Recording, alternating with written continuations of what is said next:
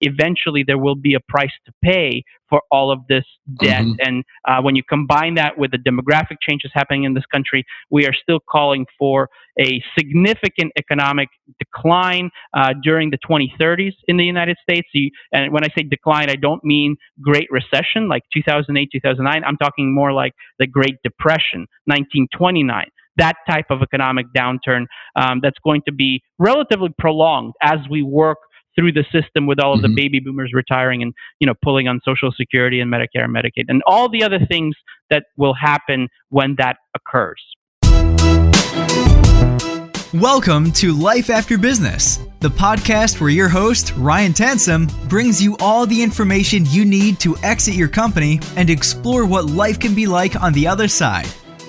Hey everybody, and welcome back to the Life After Business podcast. This is episode 119. About a month ago, I was at the annual Vistage Summit, which if you're not familiar with Vistage, it's a worldwide peer group association. I think they've got about 24,000 members, and they had this event in Minneapolis where there was, I think it was 800 entrepreneurs in the mid-market, where they brought some of the best content to the entrepreneurs, and the guest speaker was Dr. Alan Beaulier, and he has a ton of crazy credibility and knowledge that he's built up over the last 30 years.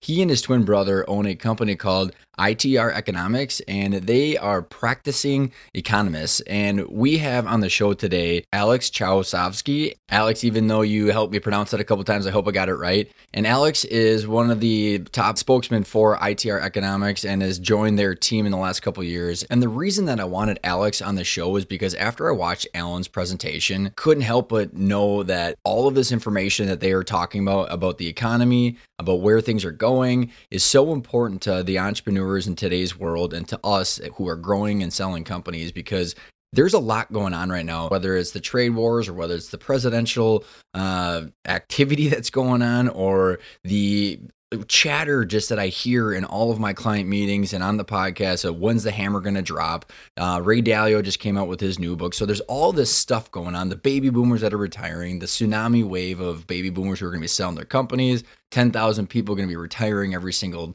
day because of the baby boomers. So what does all of this stuff mean? And Alex is on the show today to really break that down into digestible bits of information. And because I really nerd out on macroeconomics and even the micro stuff, because really that is the landscape and the competitive landscape of business. So we have to pay attention to that stuff to understand how should we maneuver, how should we evolve, and how should we adapt to things that are happening in our environment to continue to grow and be competitive in our industries and our business. And so if you're really interested in this stuff, which I'm assuming you are because you're an entrepreneur and you're competitive in nature, I was able to just really peel apart and ask all the questions that I have and that I know that a lot of my clients and you, the listeners, have, which is what's going to be happening over the course of the next few years? Are we expecting a downturn? What's going to be happening over the course of the next 10 years? Are we headed for a Great Recession or a Great Depression? How is technology going to be impacting the landscape and the competitive nature of business? How is the baby boomers and the generational shift going to be impacting the labor force, the competition of manufacturing, of freight, of all these different things? I really suggest listening to this whole episode because one of the very, very unique things about Alex, Alan, his brother, and ITR Economics is because they are practicing economists. So they actually advise to business owners, they pull in data and they analyze data while working with business owners and entrepreneurs in the mid-market. So they're not just sitting there with a pipe and a big, really nice mahogany library bookshelf talking theory. They're actually practicing, and they're showing people how effective their results are and how accurate they are after they've made these forecasts. So I really suggest you listen to the whole podcast. It's absolutely a lot of information, and I had a blast because I was able to sit down and just geek out with Alex about all these different big macroeconomic things that I know that all of us entrepreneurs think about on a daily basis while we wonder, is my whole world going to be changed tomorrow because of some unknown factor? So if there was any chance to look into the mirror and look into the crystal ball, this might be as close as you get. And it's still just a big guess because a lot of different things could happen and that big black swan could come tomorrow. And it should allow you to hopefully be able to make some interesting decisions or validate or potentially give you things to think about as you're modifying your strategic plans over the course of the next few years and potentially looking for an exit. So I hope you enjoy it. Without further ado, here's my interview with Alex. This episode of Life After Business is sponsored by GEXP Collaborative. Their proven process gives you clarity on all of your exit options and how those options impact your financial success, timing, and future happiness. So your company on your time frame, to the buyer of your choice at the price you want. Alex, good afternoon. How you doing? I'm good. How are you? Doing good. Excited to have you on the show. You and I had some fun conversations right before we kicked it off, but the listeners were not participating in that. So for the listeners that want, I was explaining to you that I saw Alan speak at a Vistage Summit about the economy and your guys' philosophies. Got put in touch with you, with the brains and the PR figure supposedly, right? And I'm just so excited to have you on the show to be able to describe to the owners and the listeners out there about all the different things that are important in the economy, all the data that you guys have and the research, and your background is super interesting as well that ties into this. So why don't you give the listeners a little bit of your background of where you came from and then how you landed at TRI? Of course. So my background is, as you mentioned, quite unique. I am a fairly recent transplant to the New England area where ITR is located. I spent the previous 25 years in Texas, first in Dallas and then in Austin. I attended the University of Texas at Austin for my undergrad, and I got an MBA. And really, that kind of differentiates me from most other economists in the sense that my background is not purely economic theory. It's more practical application of business acumen and reading the tea leaves, so to speak, on the economy, and then leveraging that information in terms of making better informed strategic decisions for your business.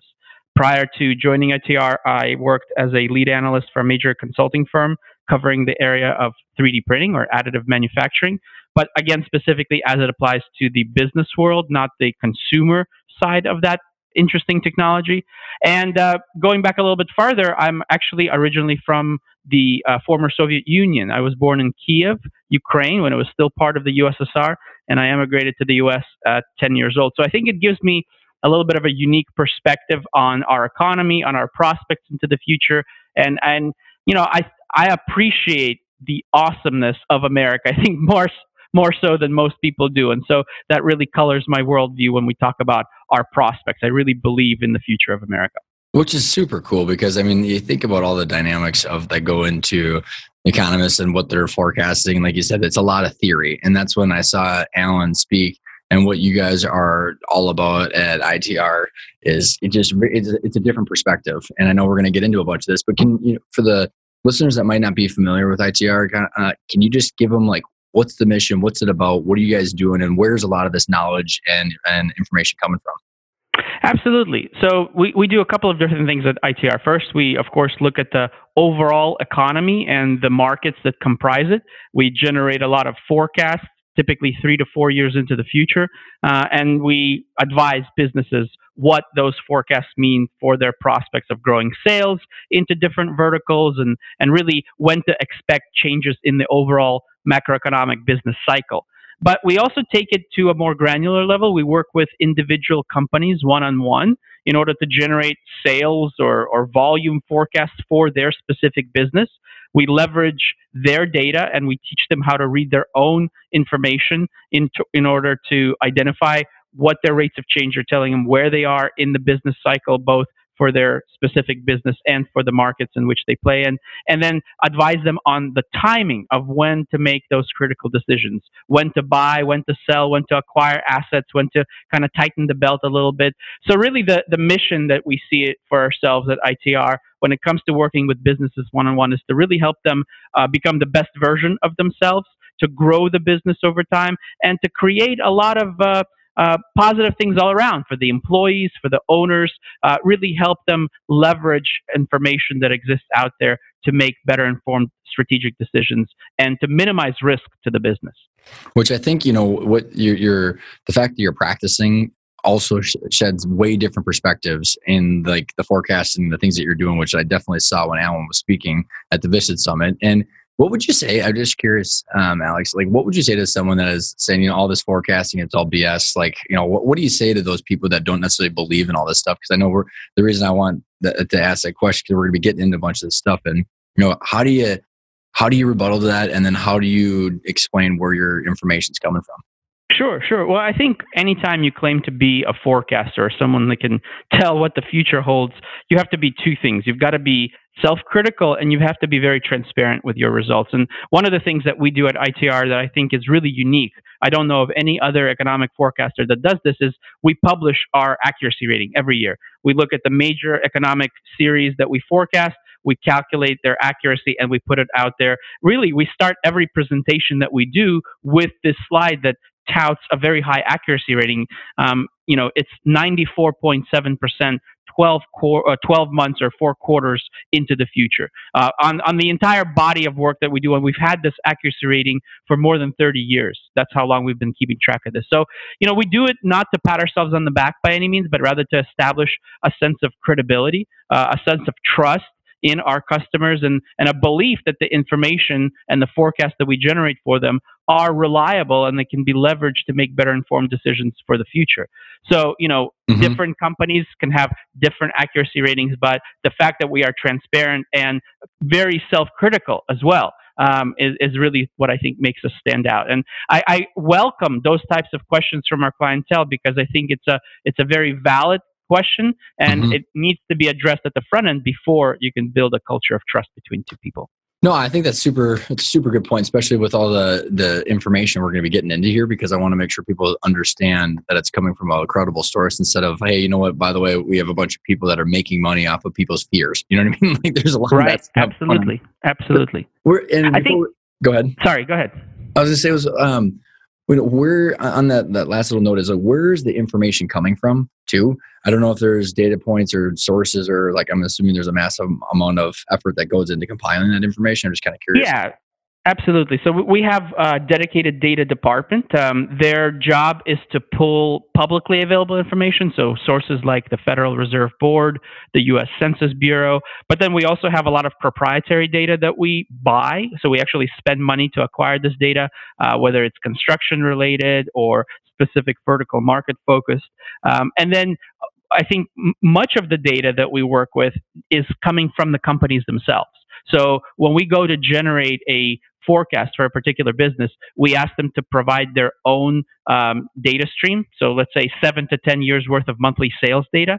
We ask for a detailed breakdown of how their business separates into different sectors in terms of region and also in terms of the industry categories. And then we leverage their historic performance as well as our leading indicators, the system that we've developed, which leverages specific series that have this predictive ability and an ability to visually show what direction and what part of the business cycle you can expect to be at a particular point in time. We leverage that to generate our forward-looking forecast, whether it's for companies or for markets or the economy as a whole. Love it. So that leads, I think, what we can do for the listeners that want to understand what the order of operations that will go into this is, you guys have some, because this is what you're doing, you're forecasting, you've got some overall opinions on kind of where things are headed, some of the big factors that are going to be impacting what's going to be happening. And then there's the actual inner mechanics of how you're actually forecasting that, which you've called the lead indicators. So maybe let's start like what Alex, what is the opinion that you and ITR, like what is on the forefront of what's going to happen over the next 5-10 years? Because I know that's kind of your benchmark as you're rolling out. Right. So I want to start by looking kind of at the near term. Our current forecast is that the U.S. economy, which has been in a accelerating growth trend for 2 years now, since kind of the last economic cyclical low that happened in mid-2016, we've been now accelerating in our rate of change profile. When it looks, that applies to GDP. It applies to kind of the business-to-business world as well. If you look at industrial production, we expect that a cyclical peak is in our near-term future. We think that it's likely to happen within the next 3 to 6 months. Originally, if you asked us 2 years ago, we thought that it would have happened earlier, but the tax reform package passed by the administration has really stimulated the economy to expand and to grow for longer than is normal. We're now in kind of above normal from a period of time of rise situation. And if if the economy accelerates past January, it'll be a record long accelerating streak. So we've certainly stimulated the economy. It's been a really strong couple of years. But as with everything that's good, eventually things do have to come to an end. We think that peak is coming in early 2019. We think that the majority of next year is going to be classified as a slowdown year. So we're not calling for a recession by any means, but it is going to be a period of slowing economic growth over time. And depending on which markets and which industries you operate in, we do think that there's the potential for negativity, especially if you're in that heavy industrial kind of OEM sector, machinery-based type of markets. That is likely to see some mild negativity when we get into the first half of 2020. But it's going to be mild and short-lived. It's going to turn around relatively quickly, and we're back into a positive trend by the second half of 2020 and into 2021. So that's typically the timeline that we look at in the near term, about a 2 to 3 year outlook. Longer term, we're still very concerned, and part of this tax reform bill, the good is that it stimulated the economy. The bad is that we're accumulating significant debt in order to do so, and that really feeds into our narrative, which is something we've been pushing for more than 5 years now, which is that eventually there will be a price to pay for all of this debt. And when you combine that with the demographic changes happening in this country, we are still calling for a significant economic decline during the 2030s in the United States. And when I say decline, I don't mean Great Recession like 2008, 2009. I'm talking more like the Great Depression, 1929. That type of economic downturn that's going to be relatively prolonged as we work through the system with all of the baby boomers retiring and pulling on Social Security and Medicare and Medicaid and all the other things that will happen when that occurs. Well, there's a lot to unpack here, and I'm super excited about it because maybe let's go back to your near term, and we'll maybe just take this in chunks. And sure, because I think for the listeners who are all different spectrums of business owners, but there's a lot of baby boomers who tune in, and they, there's certain things that are just have to happen in certain time frames coming down the peak. And so I think the interesting thing, Alex, is because all I do all day long is talk to entrepreneurs, and whether it's clients or whether it's on the podcast or the keynotes that I do. And it's crazy because it's so funny. The constant chatter right now is, when's the hammer going to drop? Everybody's like, there's a lot of cash on the sidelines. There's a lot of people with angst because they don't know what's going to happen. So maybe let's take the 2019 slowdown. And then also that you said that the 2020 and 2021 is kind of a little bit more upside too. So why is there not a hammer going to drop? And then what would result in the 2019 downturn, and why would it continue to continue chugging forward? And then we'll take the whole kind of 2030 thing in a different chunk. Sure. So, I think the first thing I need to explain is that recessions or downturns in the U.S. economy are actually quite predictable. All you have to do is look back at the last 40 years and you can kind of see this trend emerge. So we had a pretty significant downturn in 80, 81. We had another one in 1990, 91, another one in 2000, 2001. So you can kind of see this 10-year economic cycle start to emerge. We should have had another cyclical downturn, another recession in the 2010-2011 timeframe, but we kind of shot ourselves in the foot. We had the housing bubble, we had the financial crisis, we had misbehavior on Wall Street, and so that really pulled that next recession forward into the 2008-2009 timeframe. But you add 10 years to that, then we're now looking at 2019. You add another 10 years, and we're now in the late 2020s, early 2030s timeframe. So understand that the business cycle is a consistent thing. It is a sinusoidal wave that goes up and down, that has the economy cooling for a period of time, and then a period of rise happens. And this is a repetitive thing going all the way back to pre-Great Depression times. And within each one of these 10 to 11-year economic cycles, there are 2 to 3 mini cycles. So about every 2 to 3 years, we'll have a period of slowdown, or in some cases, mild recession emerge as well.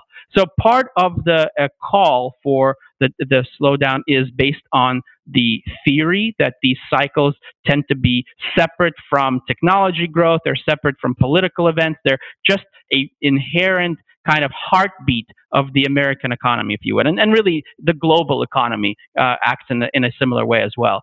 But that's part of the rationale that is causing us to expect a slowdown.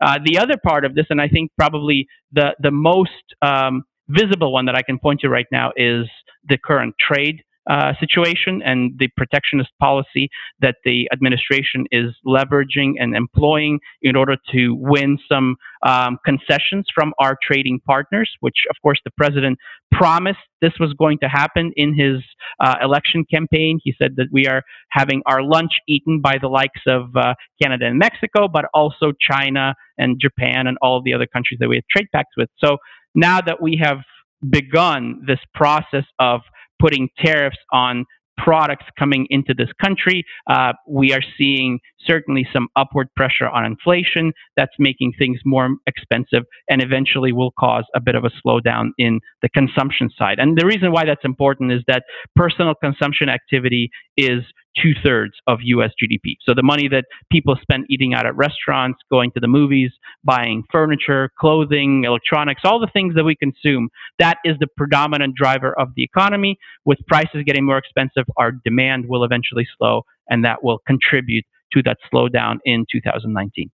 So super interesting, because I got a couple questions, and you went back to, and you said that the heartbeat, which I totally get, and I'm all I can picture is Ray Dalio's 30-minute The Economic Machine. It's like those little guys that are like chugging back and forth on that right cartoon.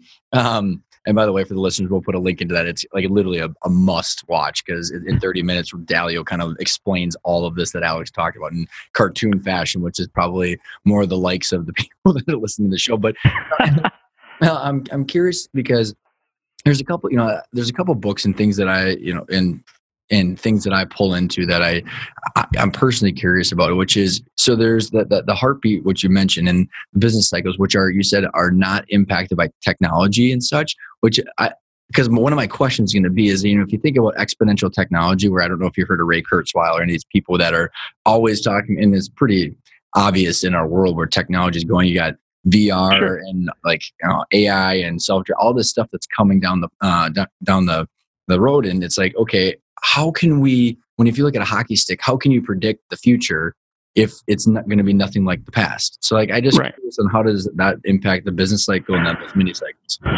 So the really interesting thing, and I will talk about the kind of the most recent technological revolution, the age of computing, I think is a good example, because it just happened over the last couple of decades. And if you look at the cyclical profile of the U.S. economy going back to, I would say, the late 80s through the 90s and into the 2000 decade, it still followed the very similar cycle. And yet, if you think about the type of disruption that computers have brought to our lives, I remember when computers were first starting to make mass adoption, people were freaking out. We're going to lose all these jobs. The economy is going to look nothing like what it looks like today. Where are people going to work? Computers are taking over. The reality is the computer industry is obviously massive. It's created way more jobs than it replaced. It created great opportunities. It created new markets that were not even possible. And yet, despite all of this transformational change, the U.S. economy continued to run along its typical sinusoidal worm-shaped business cycle, right? It did not deviate from that path. And I don't think that AI or advanced robotics or 3D printing or any of these self-driving cars, anything like that is not going to have in my opinion at least, a fundamental impact on our economy. The economy is really driven by, I would say, three things. Okay, number one, you have to have population growth. And that part of that is favorable demographic trends, but basically more people means more consumption. So the economy will grow as long as we have more people. The projections right now are the U.S. will go from about 330 million people today to about 400 million people by the year 2050. And so that just means more of everything, more consumerism, more housing, more cars, more everything, right? You have to have the rule of law as the second key ingredient. By and large, I would argue that we have that in this country. And the third one being you have to have resources, natural resources beyond oil and gas and beyond the basic minerals. I'm talking about plentiful food, lots of drinking water, things to sustain the growing population. As long as those things are in place inherently, that will keep the U.S. economy on this cyclical pattern that it's been on for decades and decades. It's well, which it's now that you articulate like that, it's very interesting because the thing is people are always going to be people. They're always going to buy the same things because our wants and needs are always pretty much consistent. So there's just different ways of consuming those, no matter what the technology is. Right. And what I would add to that is that when you look at these advanced technologies, the adoption timeline, in my experience at least, when I was covering 3D printing, is always longer and slower than what the hype would have you believe. So, when you talk about the next generation of AI or self-driving vehicles, I think that eventually, yes, they will be part of our lives, but we're talking about decades into the future. We're not talking about imminently 3-5 years from now. It takes generational transformation in order to adapt and incorporate that type of change into our lives. And I certainly, I'll tell you this much. I'm 39. I have 2 small kids. I do not feel comfortable putting my 2 children into a driverless car, right? So maybe they will feel comfortable. Perhaps their children will feel comfortable. Even if the technology is there, I'm not convinced because there's still plenty of human drivers out there, and human error will always trump technology unless it's a pure technological play. So my only point is when you think about additive or AI or self-driving cars, it's coming, but it's not in our immediate future, and certainly not within, in my opinion, not within the next 5 to 10 years. When I still had to reboot my iPhone this morning, I'm not putting myself in a car that drives by itself. Right. Exactly. So now that's not to say that we haven't had great transformation. I mean, the iPhone that you speak of, it's essentially only 10 years old, and you think about how much it has changed our lives, right? So it certainly does change, but the economy has not performed any different over the last 10 years than it had prior to that, right? The cycle continues to be the same.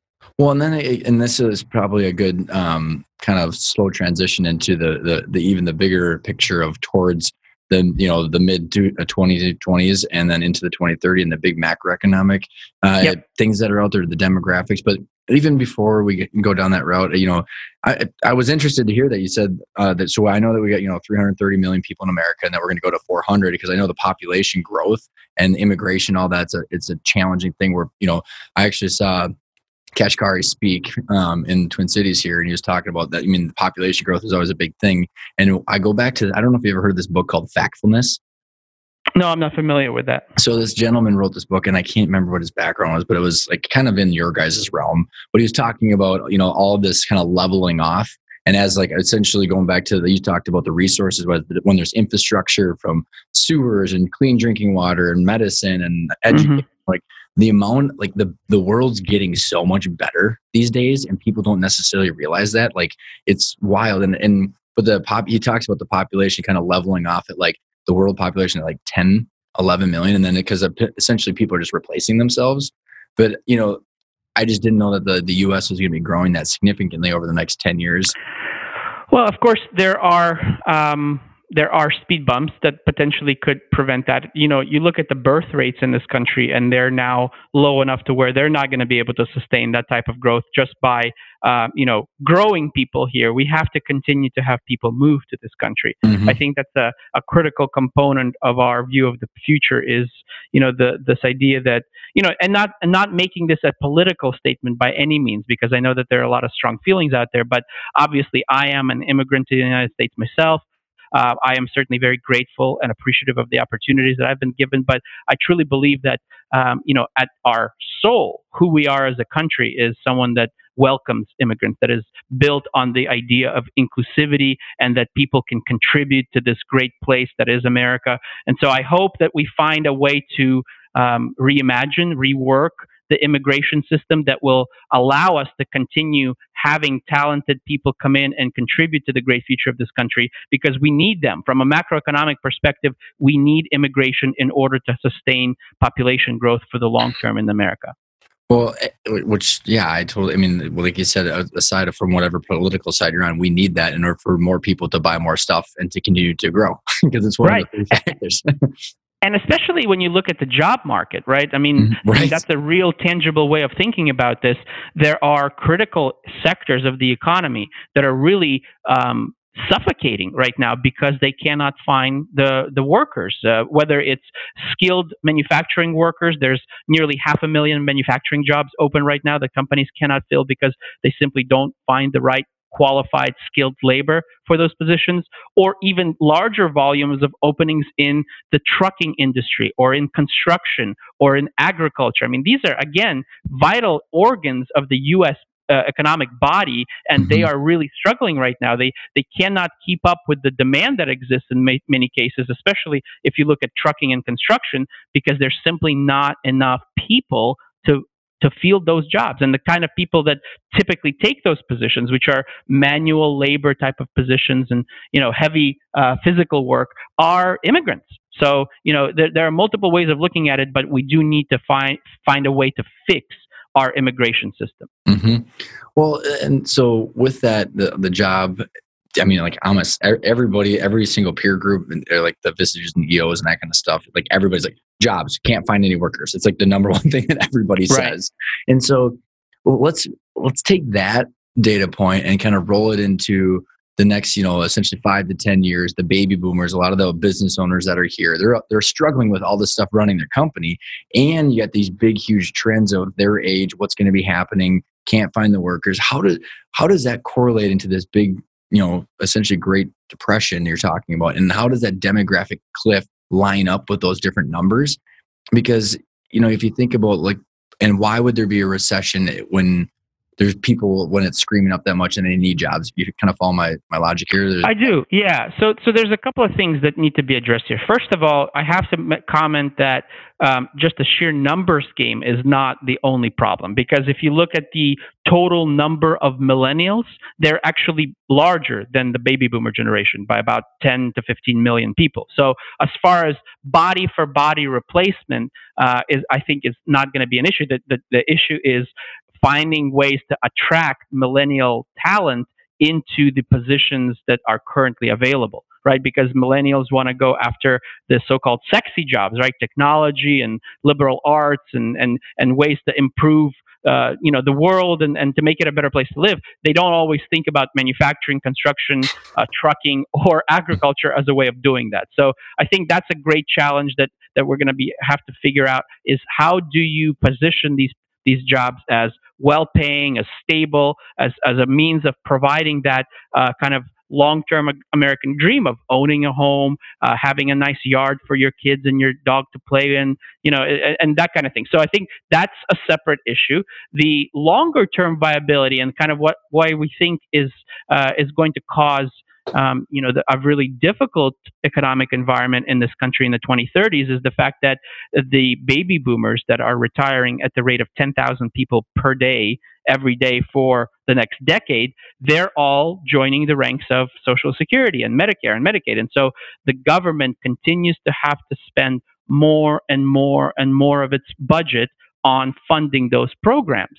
And if we don't do something fairly drastic over the next decade to change it, then the government is going to have no option except to do two things. Number one, cut spending in a lot of other areas, from military and defense to the arts to science to education. But they're also going to have to raise taxes, because it's going to have to raise its income in order to facilitate these higher payouts for Medicare, Social Security, and Medicaid. So, when you have the government with one hand cutting spending and with another hand increasing taxes, especially during a time when inflation is up.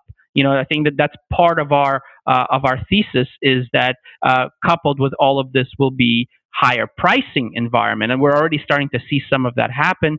Certainly the trade and the tariffs that are in place right now are exacerbating the increase in prices. We think that inflation is going to be more visible over the 2020s that it had been in this particular decade. And the combined effect of all of that will be this prolonged economic downturn in the 2030s, lasting anywhere between 5 to 7 years is our best call right now. Well, and think about this, Alex, too, because okay, if you're going to attract, so when you talk about inflation, I'm going to kind of just take a couple of those data points and swing back in kind of my own logic. But okay, sure. In order to attract and retain these people in these service jobs or manufacturing or whatever it is, all of a sudden now you're paying 75 to 90 grand for HVAC technicians, plumbers, and truckers, and that is it's a direct cost of goods to the consumer. So oh, absolutely. So you have all that different kind of stuff swirling around,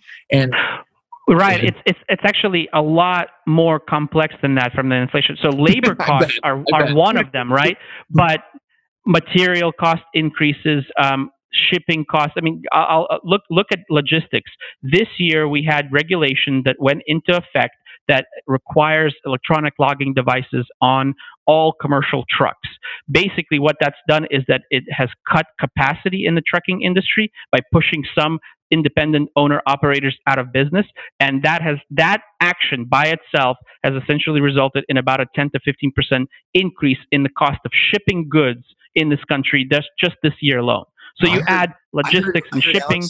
Alex, I heard that there was a 30% vacancy in workers in trucking because now they got those electronic things and they have to essentially they can only be on the road so long, and a lot of people were fudging stuff. So it's a big deal. Yeah, I mean, I don't know the exact percentage numbers, but I can tell you that the big fleets were all kind of preparing for it long term, but the smaller fleets and the independent kind of self-proprietor-owned trucks, they really weren't. And as you said, there was a lot of let's say creative freedom taken with logging their travel times, and with these logging devices, it is no longer profitable for them to do some of the routes that they were doing before. So, it's really creating some significant pressure in that part of the market. But again, it's just one of many, many factors, and that's before we start talking about the tariff-induced inflation, which we now have a list of companies, well-known brands that every person buys day in, day out, all saying we have no option but to raise our prices because we cannot continue to eat the increased costs related to the tariff activity. So that's all kind of tying into that bucket of the inflation and the different challenges going on there. When I also there's these big stats that are out there, Alex, that anybody that's essentially getting hammered by the exit planning industry, and what that is very ambiguous at this point. It's not a mature market, but there's whether it's insurance specialists or financial advisors or bankers, or all these advisors are really concerned about their primary clients, which are the heart of the economy, which is the baby boomer business owner. Not they're kicking out cash and they're buying stuff, but there's a huge discrepancy. I've got all this cash flow, but they have zero. Most people, there's a very cloudy understanding of value and transferable value to their businesses. So there's the stats that I have heard and that have kind of floated around. There's about 27 million companies in America. Of that, there's 10 or something like that are my wife, who's a photographer, who's a sole proprietor, and they're an artistic, and sure. You've got a bunch of this huge chunk of people that are sub $1 million or $2 million in revenue. That's the SBA, the Chamber of Commerce, those kind of people. And essentially, it boils it down to 10 to 12 million companies that are privately held in the mid-market, and essentially 4 or 5 million of them are baby boomers, and they're going to have to transition. There's this wealth that's being spent, but there might not necessarily be transferable value to potential buyers because of the complications there. And I don't know how that lines up with what you guys are talking about and I'm curious in your demographic understanding of that, but I don't know what your thoughts are on that.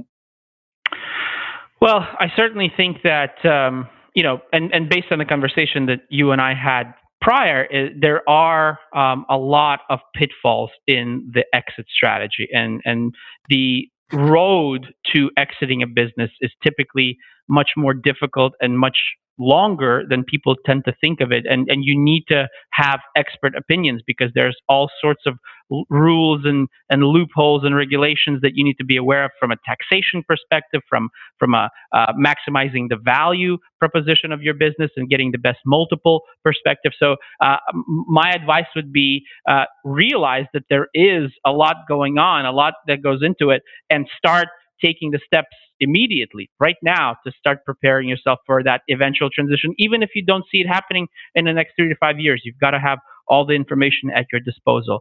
From a macroeconomic perspective, I think that the timing will be important. Our advice is, when you think about the expectations that we have for that significant downturn, try to find a way to leverage people's optimism to your advantage. So look at the economy, track it, see where it is in the business cycle, and then have the timing mechanism be that you want to sell your business during a high period in the business cycle. So we're going through that right now. We're hitting that cyclical peak over the next 3 to 6 months. Obviously, that's really close in, not a tangible or feasible way to do it, but we do expect another rising trend to develop in the economy as we head into the late 2020, early 2021 timeframe. So perhaps you look 3-4 years into the future and try to capitalize on that. If you are in that closer to that 5 to 10 year time frame when you want to exit, just make sure you do so before this great recession hits. Ideally, you find someone that you don't like, sell your business to that person, and then offer to buy it back for half price, during the downturn. Because That's a new strategy we got to implement. Yeah, there you go. That's right. Keep in mind that really at the end of the day, recessions represent a tremendous opportunity. So even if you are retired and exiting the business, whatever asset class you're looking at, think about the people that were positioned well for the 08-09 downturn. They had just sold their business in 2006 or 2007. They had a lot of cash on hand, very little debt. They were able to buy up assets, property and businesses, and all sorts of different type of wealth-creating instruments at the low point for pennies on the dollar. And now think about where those people are 10 years down the road. They're sitting very, very pretty. So understand that despite the fact that it's a scary thing out in our future, you can actually profit from it if you start preparing right now and have a good strategy going into it. In fact, Alan and Brian Bolio, the two brothers that own ITR Economics, they wrote a fantastic book.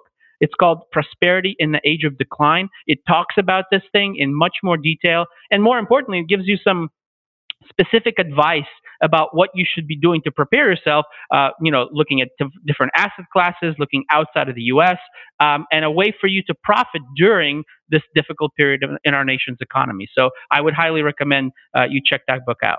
Well, and it's sound advice, right? It goes back to like some of the bare bones of what Buffett always talks about, right? Right. Be cool when everybody's else is freaking out. And a couple things that I want to unravel there too, Alex, is that okay? So if you're call it like essentially 57 to 62, which is a lot of the owners here, is right. They're going to have to get their shit together like now, start going, and like if they want to exit in 3 to 4 years, and then hopefully they'd sell on that high. What are some of the suggestions? Because I want to get into more behind the 2030 kind of variables, because they're not going to be the potentially. I guess everybody might be different, but I don't know if these individuals are going to be on like a spending spree when they're 65 or 70, because they're probably more like hunkering down and making sure that they just have a fun life. So right. How does that impact, that, and maybe we just roll right into 2030. Like what would your recommendation be for someone that has that kind of situation, that kind of timeline? And then we can I want to unpack like what's going on in that 2030 situation. So, essentially what you're describing is someone who's more concerned with wealth preservation than with, generating immense returns, right? You've worked hard all your life, you've sold a business. What do you want to do with that money? And that is to say you don't want to lose it. You want to hold on to it for as long as you can. You want to be able to enjoy the fruits of your labor and live the type of lifestyle in retirement that you want for yourself. And so, again, you think about the type of asset classes and the type of places around the world that will not have the issues that we're talking about right now. So just a kind of couple of examples. Australia, for instance, has very little government debt, very little national debt. Switzerland is in the same position. You think about countries that don't have the demographic changes. Well, it's places like Mexico. It's places like a lot of South American countries. It's places like India, not places like Europe, certainly, which is where a lot of, I think, baby boomer retirees hope to go after they're retired. The demographic environment in Europe is even worse than it is here in the U.S., and it's also worse than in the U.S., in China, and in Japan. So you got to think about it from a regional perspective. You got to go towards the trends that are going to be favorable, and you really have to start thinking about, okay, even if I don't generate immense returns, how do I protect that money by looking at the type of assets and the type of industries that are going to be around for the long haul. So things like, healthcare certainly is part of that conversation. Things like technology will still be around. Education will still be around. So that's the type of advice that I would give someone in that age bracket: is play the major trends, focus more on the preservation rather than investment for growth type of approach. And then, of course, think about what parts of the world will be less subject to the kind of strain, economically speaking, that we're going to be experiencing at that time. So then let's go into that strain, and because I saw this interview with Dalio, because he just launched his new book. I think it was something Understanding Debt Cycles or something like that. And he and Alan had very similar messages, and I'm curious on how, to dive more into your guys' thoughts on that. But I think everybody's kind of waiting for the hammer to drop, like the financial crisis, which you kind of alluded to, that over the next 3 years, it's not going to be anything dramatic like that. And right. Dalio said something like, it's going to be this long, slow suffocation almost, and there's going to be more social problems because of healthcare and education and like all the demographic, all these different things. So it's going to look completely different than what people are probably expecting. So I don't know. That's just kind of my take on it, and that's the extent of it goes. And I kind of really see where he's coming at. So what are some of the things that are, I'm assuming you've got a lot more data and a lot more ways to educate or explain that little clip that I saw of him. Yeah.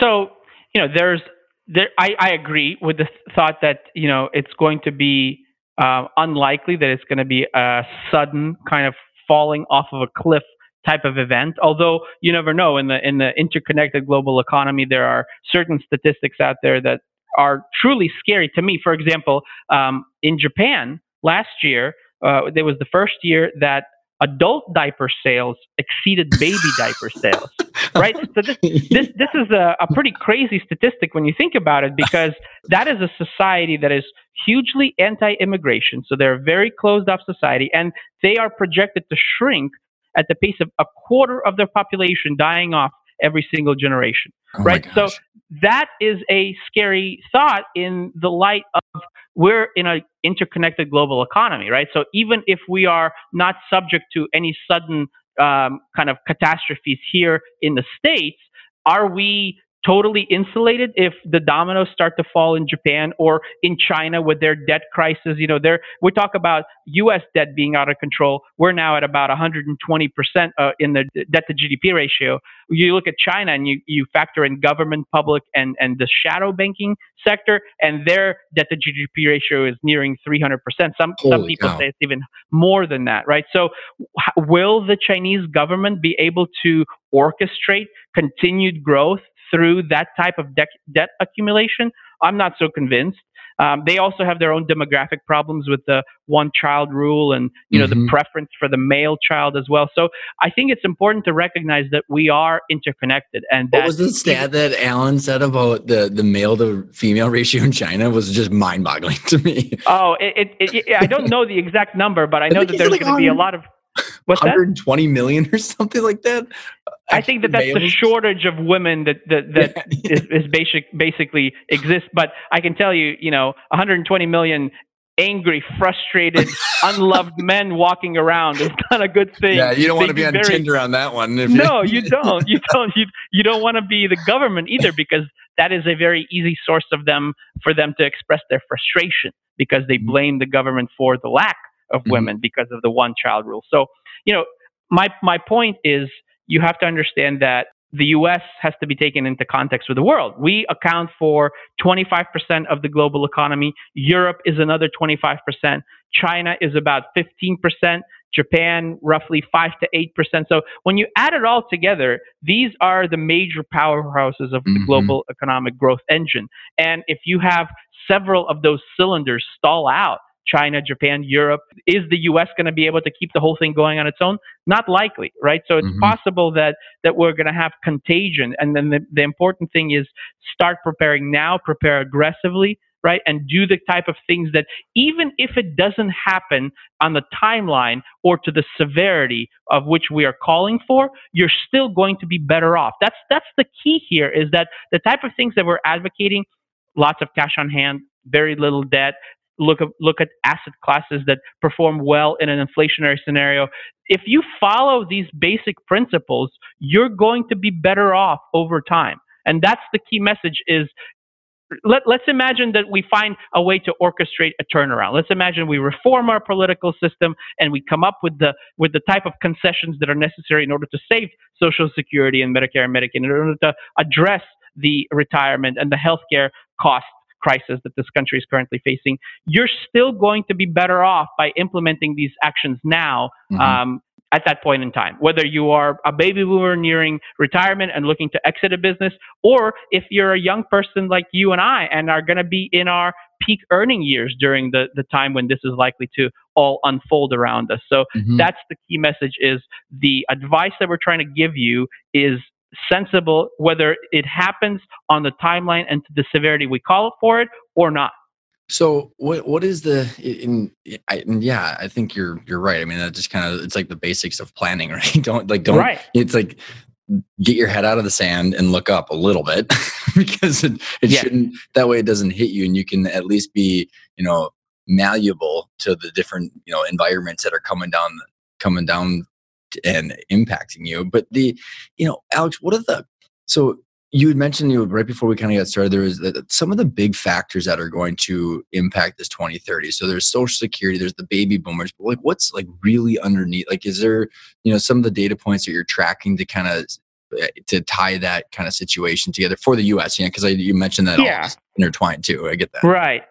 Well, I'll give you an example. So one of the core issues is Social Security. Obviously, it forms a major part of income for a lot of people in this country. Millions of people depend on Social Security as their primary income source. And certainly that Social Security program, when it was designed, it was not envisioning the type of demographic shift that we're going through right now. And so basically, the Congressional Budget Office that kind of does economic projections for the U.S. government, it's a bipartisan institution. They've said that in 2019, given the current state and the current laws surrounding Social Security, that is an inflection point, meaning that post 2019, the money that is paid out by Social Security as payments to retirees is going to be eclipsing the amount of money that the government collects in Social Security taxes. And with that kind of approach, the system is expected to run out of money by the early 2030s, sometime between 2032 and 2034, I believe, are the years.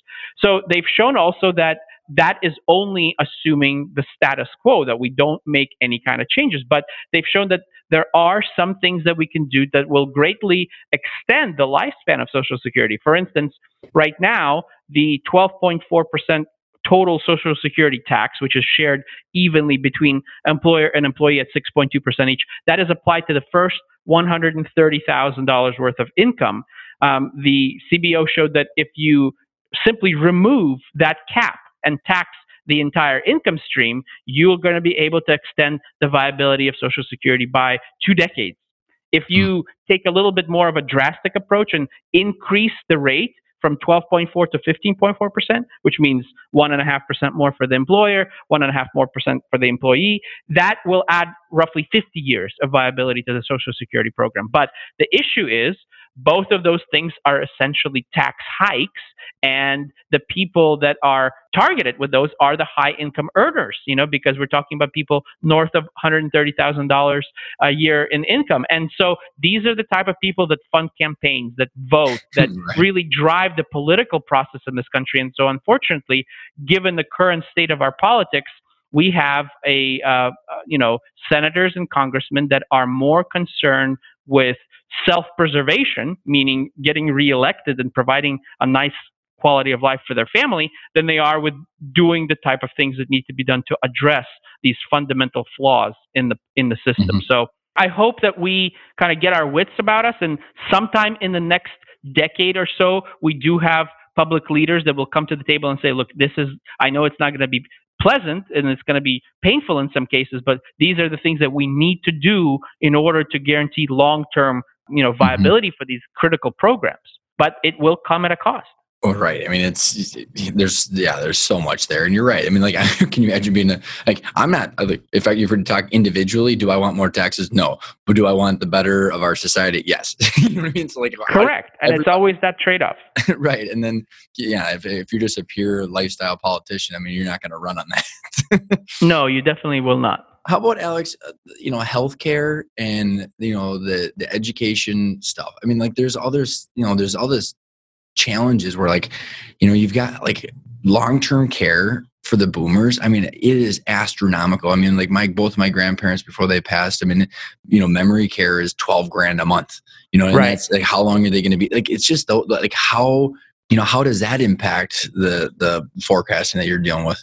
Well, it has a huge impact, of course, because longer life expectancies and the higher costs of taking care of people that live for a longer period of time are certainly a critical component of all of this. But I think that a lot of that has to do with just the fact that healthcare pricing in general, whether it's health insurance or services or prescription drugs, is all really kind of fundamentally broken in this country. I think a lot of that is driven by the litigiousness of our society, and the fact that doctors have to pay hundreds of thousands of dollars a year just for malpractice insurance, right? So none of that actually has to do with anything having to touching the patient, right? Nothing about patient care. These are immense costs built into the system before a patient-doctor interaction is even looked at. But it is a part of it. And what's really in my opinion, the big issue here is that all of this is going to drive us further into debt as a country. With the government to fund Medicare, to fund Medicaid, we're going to continue to going further into debt. This is happening at a time when, again, interest rates are rising. So, for instance, there was a fascinating article recently that said that the way that we're going right now, in just a couple of short years, we're going to be spending more money on financing the debt, meaning just making interest payments on the 20 trillion plus national debt that exists, than we are on our military. So last year, to give you an instance, about $700 to $800 billion worth of spending from the federal government on military. Our debt servicing costs are going to eclipse that in the next 2 to 3 years. My gosh. So it's really fascinating that we continue to do this, and really calls into question the decisions that are being made right now, in the sense, again, not to be a political commentary, but rather when you simply look at the numbers, right? This tax reform bill, like a balance sheet. Right. It's certainly lifting the economy in the short term, which is great. I love that people feel really good about where we are, but it's also going to cost us about $1.5 trillion in additional debt, because you can see that tax receipts from businesses and individuals are already down for the national government as part of that package. So, does it make sense to inject artificial stimulation into the blood of the economy when we're already growing 2.5%? Or do we want to maybe save something like that for when the next downturn hits? So, it's really a judgment case for each person. I know that some people are benefiting from it, others are being hurt by it. And so, again, I'm not making any kind of political judgment here, but we have to take the bigger picture into account, unfortunately. And this is my observation. I think because I was not originally from this country, is that the decisions that we make tend to be driven by the political cycle. So a lot of stuff that's going on right now is leading up to the congressional elections and the midterms. The next set of decisions is going to be influenced in large part by the 2020 presidential election cycle. So we make these critical decisions with short-term thinking.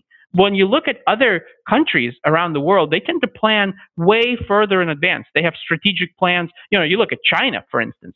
Strategic Plan 2030, Strategic Plan 2040, Strategic Plan 2050. They think decades into the future. I wish that we did more of that. I wish we had more of a strategic approach and were less influenced by what's going on in the political arena. So, and I totally agree with you. And I just went back to one of the stats you mentioned. So China's 300% versus our 120. So like their strategic planning might be a little broken. Well, they certainly, they're certainly making some mistakes of their own, right? So, but I do. Yeah, I agree with you. No, I totally agree with you. Yeah. I mean, I think it's not to say that the Chinese are making all the right decisions by any means, right? Where they've gotten to where they are today by polluting their country immensely, right? And what kind of impact does that have? Their short-sightedness about the child policy, the one-child rule, all sorts of crazy things that are changing. But I do tend to think that because they have less upheaval in their political system, they're able to adapt a little bit more long-term thinking to making policy decisions. That's the only point that I was making. No, and you're totally right, because I think about honestly, Alex, our public companies run that way. A lot of these privately held companies, they play the tax game on an annual basis, not about value creation. It's all fundamentally in incorrect thinking about okay, we have to look this far in advance and we have to calibrate our decisions in light of that long trajectory, not just 12 months.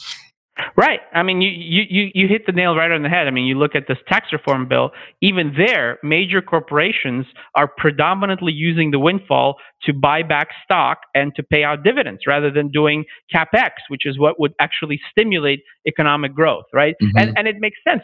People behave the way that they are incentivized to behave. So when the decision makers of these public companies are compensated primarily in stock, of course, they're going to focus on getting everything that they need to do to get that stock price up, and dividend payouts and stock buybacks generate lift to stock price. So yeah. What is your thoughts too on I'm just so curious about it, is when I look at so a lot of our work, we get into the personal balance sheets of business owners because we have to understand the calibration of the value of the company, and to how do you tie that to lifetime cash flow to make sure that they can actually unwind out of this company. And when you look at the personal balance sheets of a lot of Americans, and that tends to kind of freak me out, honestly, because you say, okay, there's baby boomers, okay, you hear all these retirement stats from advisors out there that no one's saved for retirement. So that's okay. That's right.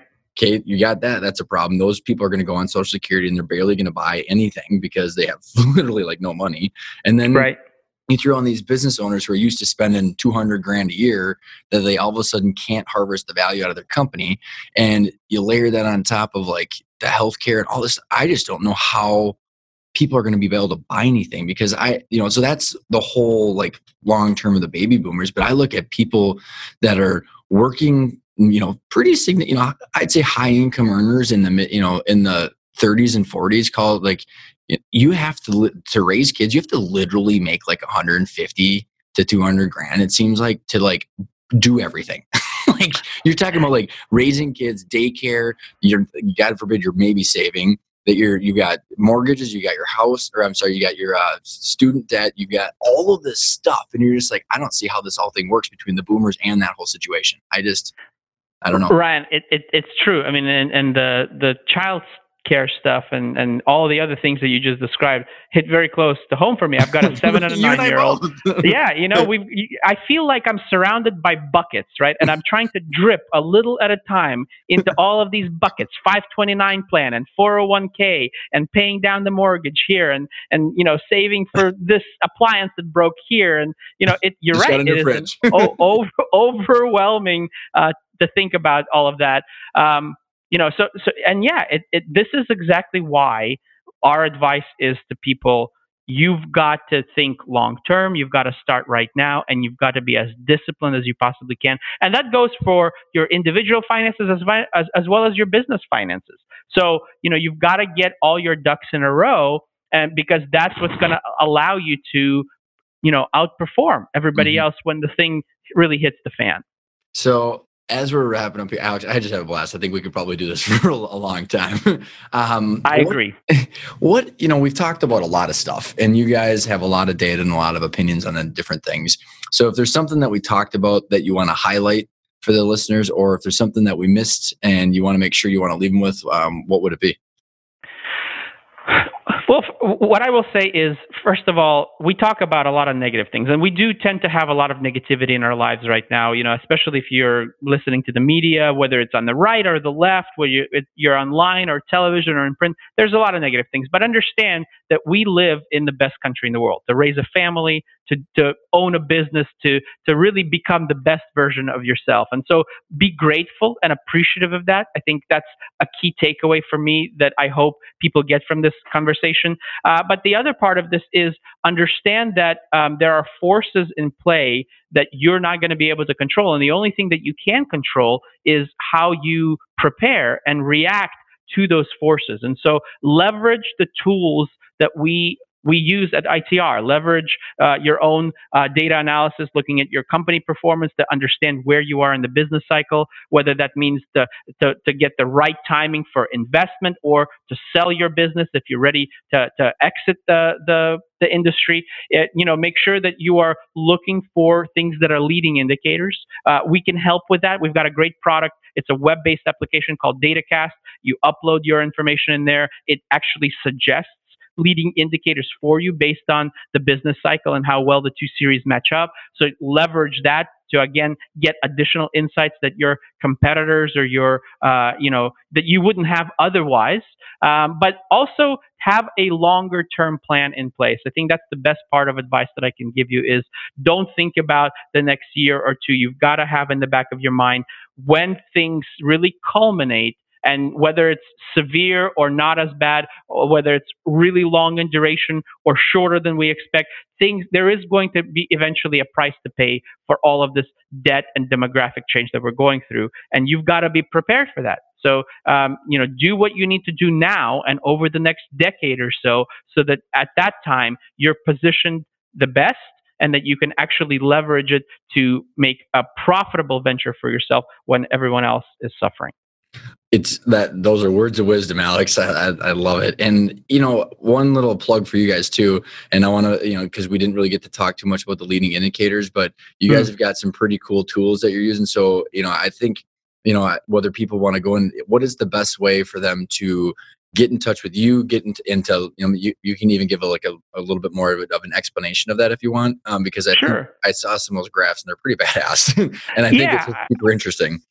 I mean, our website has a lot of great information about the various products and services that we offer. We certainly offer speaking services. So if you want us to come and present at your next company strategic meeting or a sales meeting or at a conference that your association is putting on, we can do that.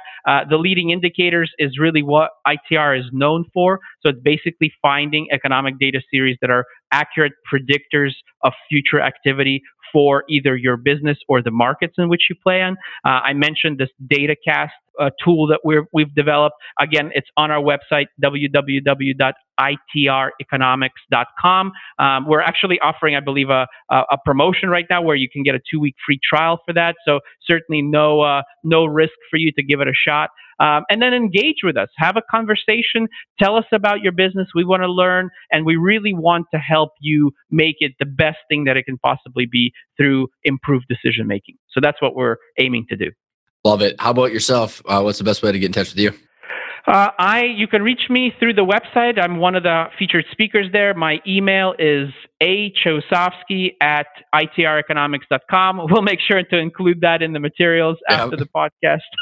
I'm also spelled out and everything. Yep, exactly. I'm on LinkedIn and I'm on Twitter. My handle is @achosofsky. So I hope you reach out. I hope you've benefited from the information I shared today, and certainly hope that you implement some of these things into making a better future for yourself. Alex, I had a blast, man. Thank you so much for coming on. Fantastic, Ryan. Thanks a lot.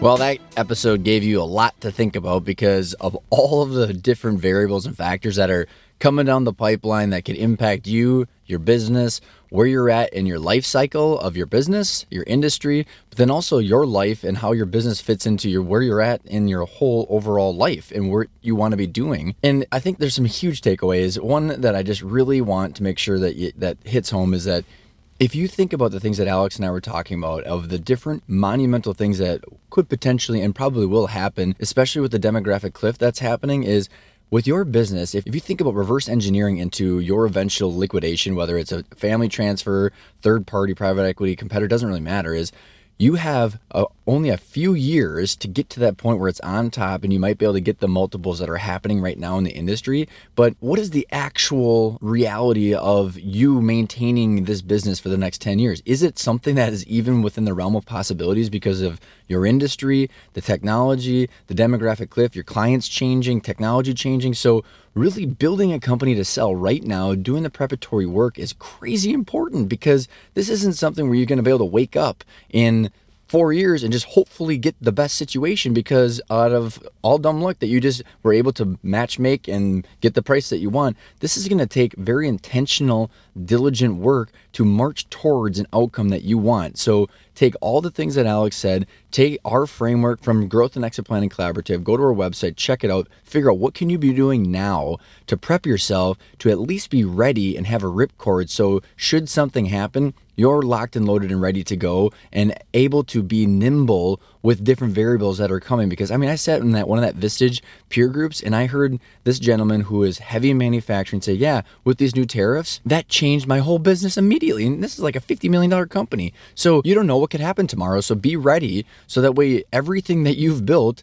is ready to be maximized with the value of a potential buyer. And even if you have a site that you have set on an ideal transition or transaction or value, you know that you can juke and jive should something out of the blue happen. So go on, check out Alex's website, because they've got some crazy information about how they're forecasting and making big decisions, whether you're looking at an acquisition, new products, new locations, new things that you're developing, making sure that you're doing that in light of the bigger global things that are happening. Go onto our website, check out the process, start diving into our ultimate guides, learning as much as you can, because you're going to be responsible for the outcome and you have to take ownership. If you have gotten yourself to the point where you're working on the business, these are the things that you should be doing on a daily basis. So hope you enjoyed it. I hope you enjoyed all the information that Alex shared. If you have some time, check out our website, go give me a rating on iTunes. Otherwise, I will see you next week.